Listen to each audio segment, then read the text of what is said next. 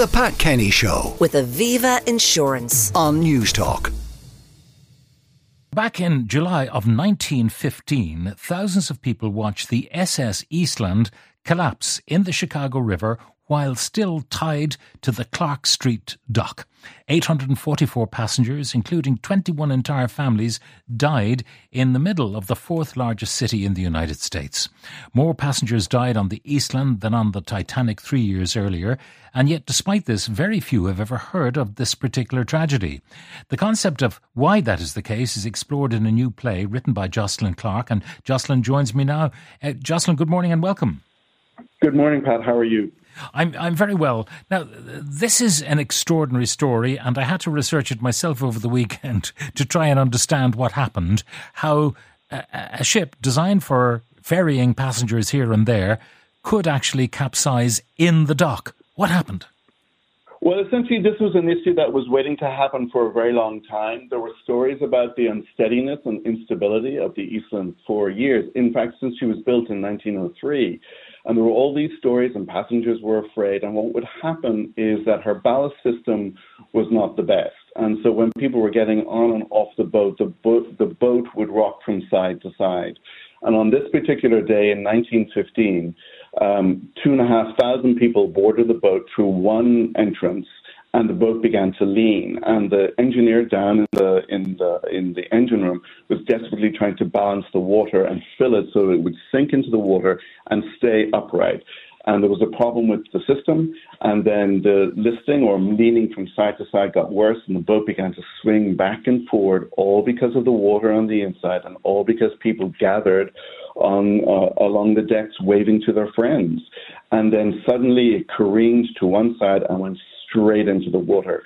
And I know that you've probably been in Chicago, but the way to think about what happened and how vivid and visceral it was imagine a 200-meter boat in the Liffey between the Connell Bridge and the Hickney Bridge, and suddenly, for no apparent reason, it capsizes. That's how shocking it is.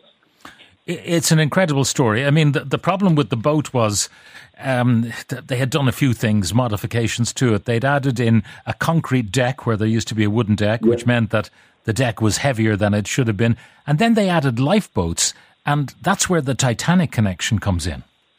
Yeah, essentially, when the Titanic hit the iceberg and sank within about 3 hours, what happened was that there was a commission found in 1913 where they agreed, and the politicians particularly said there should be life rafts for all, or lifeboats for all. And so there were regulations that came out late in 1913 and particularly in 1914, which insisted that there were enough lifeboats for every single passenger. And so what happened with the Eastland is they added 50 tons of lifeboats and raftage and life vests. So it made an already top-heavy ship even more top-heavy. And then you add another 40 tons of concrete.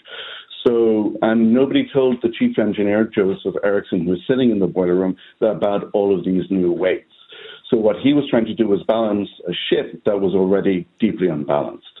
Now, the problem, I suppose, the people who were running the Eastland Ferry, they could have reduced the number of passengers that could be carried by the Eastland and therefore reduced the number of lifeboats, but they chose not to do that. Well, this is where it gets tricky, because if you have enough lifeboats for everybody on the ship, then you can increase the number of passengers. So they wanted 2,500 passengers because that helps their margins. And if they had enough lifeboats, everyone believed, well, then everybody would be safe. And one of the paradoxes of the Titanic, for example, was that if the Titanic had hit the iceberg head on, as opposed to on the side, then the belief was that there would be enough rescue ships around and there would be enough lifeboats for everybody to be ferried from one ship to the other. And everything changed in 1913. That's why they insisted that everybody have a place on a lifeboat. So in terms of safety, if you had enough safety equipment, then you could have as many people as you wanted on a boat. And this was the case with the Eastland. And the thing about the Eastland is they never did any other kind of safety checks. So they never checked her ballast. They never they never did a stability test. So they never made sure that actually she would remain upright in the water when you added people and lifeboats.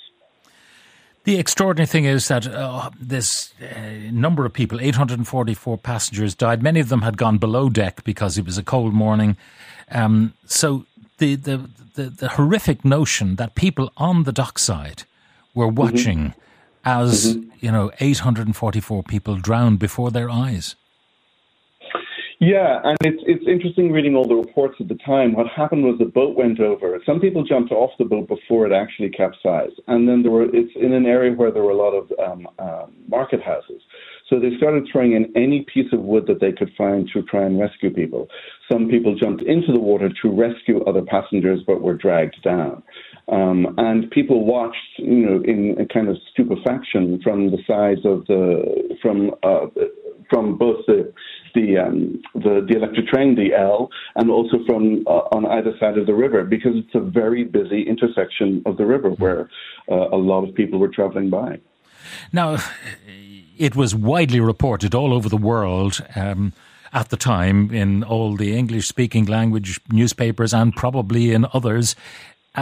So why have we forgotten it? Well, that's really the question. And the question, it was interesting. The Irish Times had an editorial about the capsizing 2 days after it happened. And they had reports of a man from Glynn disappeared. And then there was a young man from Donegal who jumped in to rescue people on the day, but he was dragged down. And so these reports were in the Irish newspaper. So there was a great interest in this.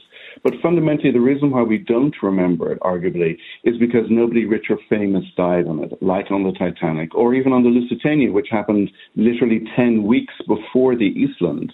And again, more passengers died on the Eastland than on the Lusitania. And then the people who died were all factory workers.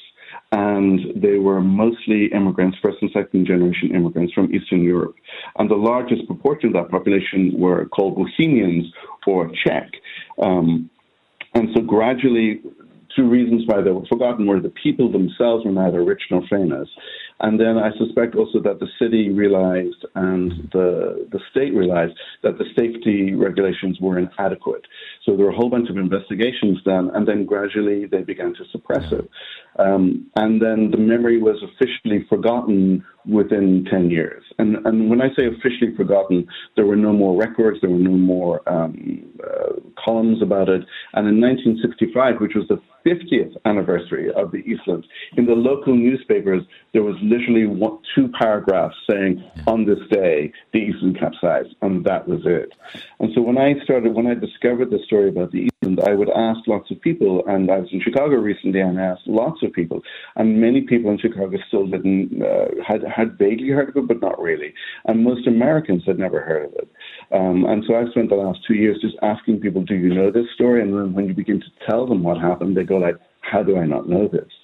So how do you realize all of this drama on stage? Well, essentially, you have to show it. And so there are two ways of doing it. One is to show everything that you and I have just talked about. So we have to show how ballast works.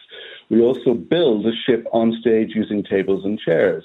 And then we also have an inquest. And so you can see what actually happens during the inquest.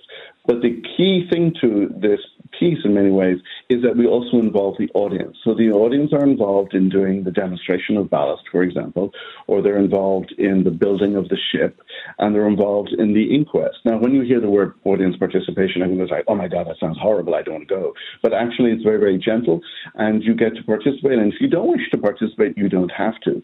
So what the show is trying to do is trying to show you the things that you and I have just been talking about, Pat, but also to try and create a memory. Because the only way that you can remember something is to create a memory of it. And so my hope is that people will come and see the show, have a very good time, even though the subject matter is incredibly sad and in many ways unjust. But that they will then tell their friends about this show that they saw, and it was about this ship called the Eastland. And finally, where can people see it and when? They can see it in the Samuel Beckett. It previews this Wednesday, and it finishes or ends this Sunday. And there are two matinees. There's one matinee on the Saturday, and there's one matinee on the Sunday. So, there's plenty of opportunity to see it. Jocelyn Clarke, playwright, thank you very much for joining us and telling us the extraordinary story of the SS Eastland. The Pat Kenny Show. with Aviva Insurance. Weekdays at 9 a.m. on News Talk.